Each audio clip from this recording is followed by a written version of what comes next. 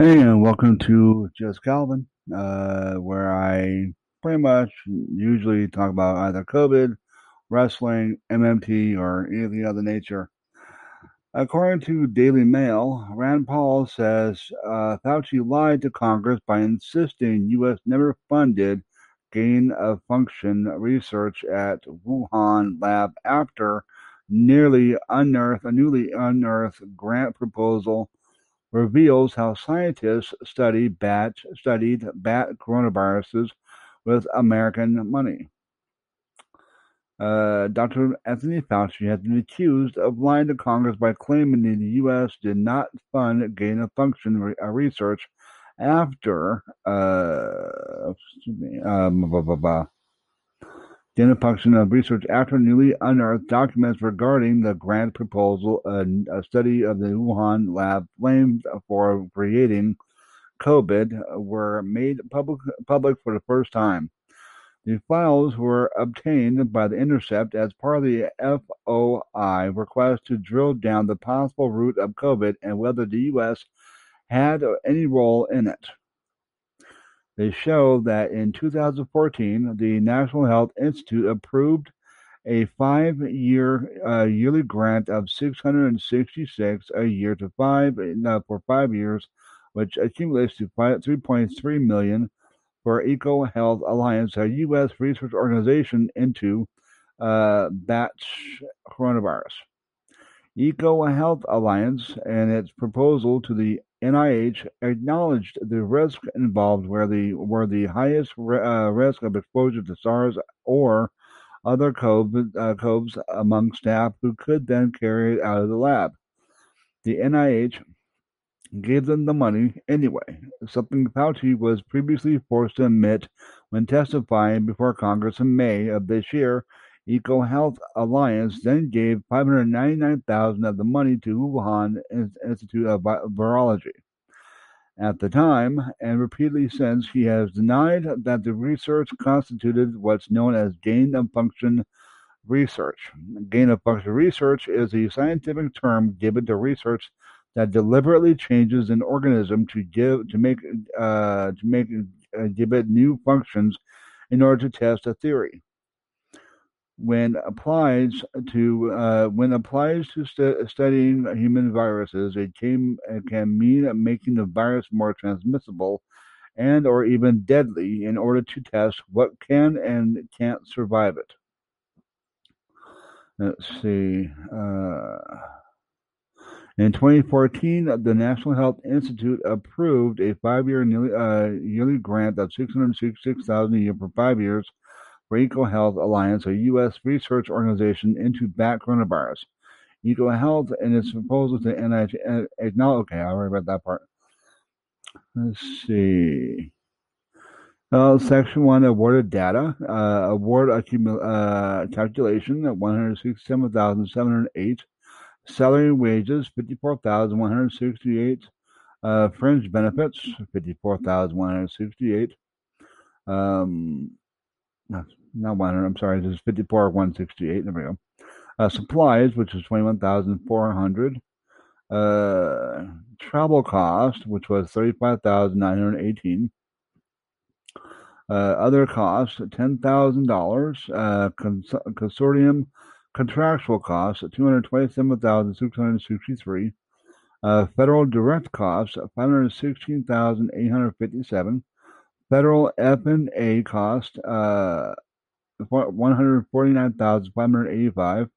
Approved budget, $666,442. Federal share, $666,442. Total federal award amount, $666,442. Amount of this action, federal share, $666,442.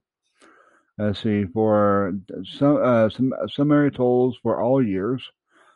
Year one was the first one. The second one was $630,445. See, for year three was 611,090. Year four, 597,112. And the fifth year, 581,646. Fiscal information, CFDA number 93.855. The EIN number is 131172649 Document number, couple R, couple A, I guess L, but it's like a slash. Anyways, 110964A. Anyway, so let's see. Principal investigators, Peter Daszak, PhD. Project title: Understanding the Risk of Bat Coronavirus Emergence. This is, by the way, from the paper of notice of issue date was May 27th, 2014. Department of Health and Human Services, National Institute of Health, National Institute of Allergy and Infectious Disease. This kind of goes along with what Bill Gates said yesterday, I think, on my show. Well, not interview with me, but the thing I played, that they wanted to do a universal vaccine. I think they're kind of like doing that in regards to that, and it's not right the way they're doing it. Anyways, let's see.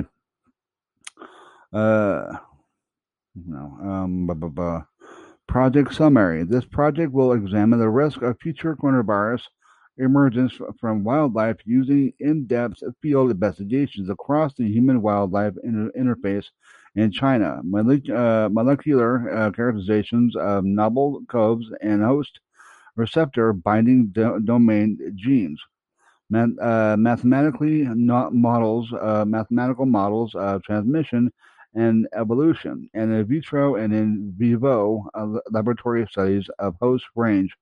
Zoonotic COVs are a significant threat to global health, as demonstrated with the emergence of pandemic severe acute respiratory syndrome coronavirus in China in 2002. And the recent and ongoing emergence of Middle East respiratory syndrome, or MERS-CoV. Bats appear to be the natural reservoir of these viruses, and hundreds of novel bat CoVs have been discovered in the last 2 decades. Bats and other wildlife species are hunted, traded, butchered, and consumed across Asia, creating a large-scale human-wildlife interface and high risk of future emergence of novel COVs. This project aims to understand what factors increase the risk of the next COV emerging in people by studying COV diversity in a understand. Okay. This project aims to understand what factors increase the risk of the next COV emerging in people by studying COV diversity in a critical zoonotic reservoir which is bats, at sites of high risk for emergence wildlife markets in an emerging disease hotspots or China. 3 specific aims of the project are to: 1. Assess COVID spillover potential at high-risk human-wildlife interfaces in China. This will include quantifying the nature and frequency of contact people have with bats and other wildlife. Serological and molecular screening of people working in wet markets and highly exposed to wildlife screening while wild caught and market samples bats from 30 plus species for COVs using molecular assays and genomic characterization and isolation and novel COVs. Number 2, developed predictive models of bat COV emerge risk and host range. A combined modeling approach with will include phylogenetic analysis of host receptors and novel COV genes, including functional receptor binding domains, a fused ecological and evolutionary model to predict host range and viral sharing, and mathematical matrix models to examine revolutionary and transmission dynamics. Number 3, test predictions of cove interspecies transmission. Predictive models of host range, i.e., emerged potential, will be tested experimentally using reverse genetics, pseudovirus, and receptor binding assays and virus infection experiments across a range of cell cultures from different species and humanized mice. Let's see.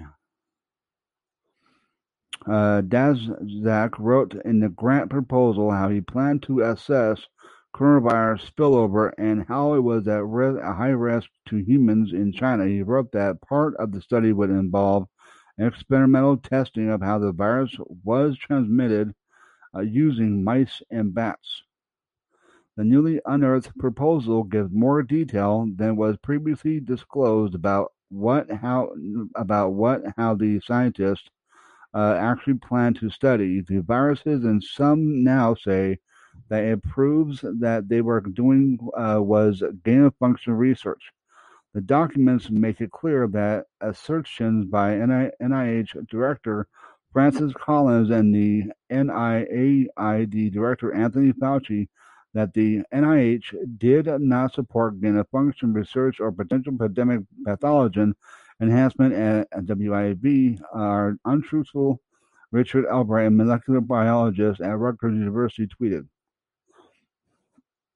He studied the papers and said that the scientists performed the construction in Wuhan of novel chimeric SARS-related coronaviruses that combine the spike gene from one coronavirus with genetic information from another coronavirus and confirmed the resulting viruses could infect human cells.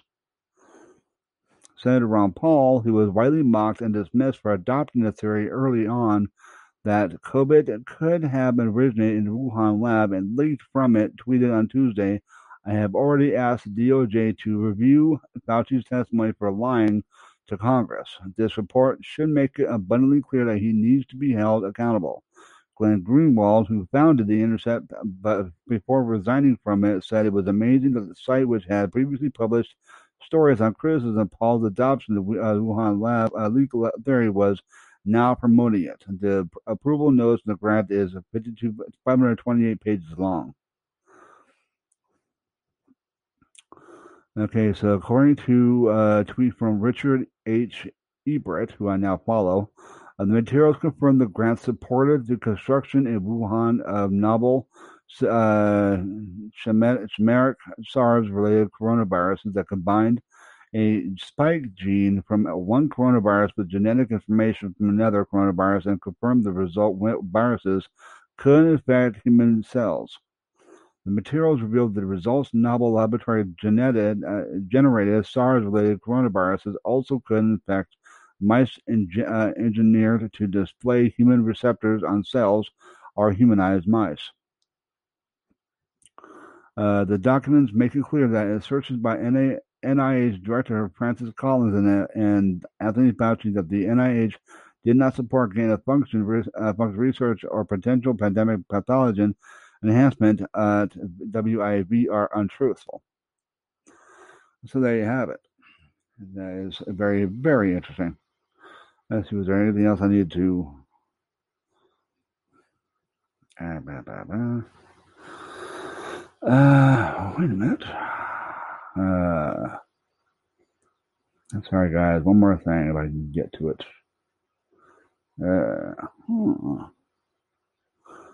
Some other details in regards to ivermectin. Let's see. These are some more studies. Where was that?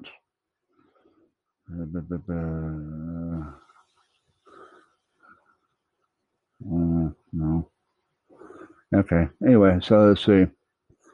According to a study, I'm not sure where this is from, but it does say it looks like, let's see, in Baranigad. I'm guessing it's India. I'm not sure. 99% improvement.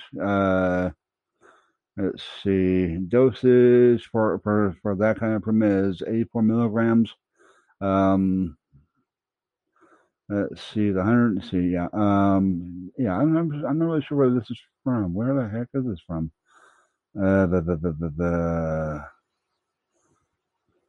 let's see. Chahala, which I'm not sure where that. Again, I'm guessing this is from India. I'm not sure, of course. Wait a minute. Let's see. Some detail from the document. Ivermectin is an extraordinary safe. The recent story about a hospital in Oklahoma being overwhelmed by poison. I've already talked about this. It was bullshit.